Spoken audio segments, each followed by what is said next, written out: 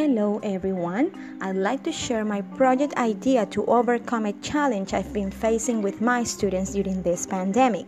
The issue here is that I've noticed that the activities I assign to practice their speaking skills do not seem to be working, and it's too difficult to get them talk, although I propose videos, audio recordings, podcasts, and other activities that they simply prefer not to do and get that minimum passing grade with the other grading activities.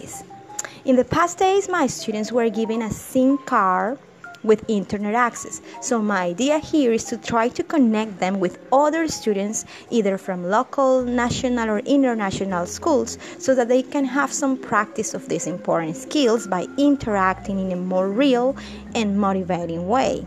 So I could do this by contacting some colleagues from other schools or friends abroad who might be interested in doing this synchronous exchange through any platform, and creating an agenda and a plan for the meetings, and of course trying to involve as many of my students as possible to participate by asking and answering simple questions about the other students' lives.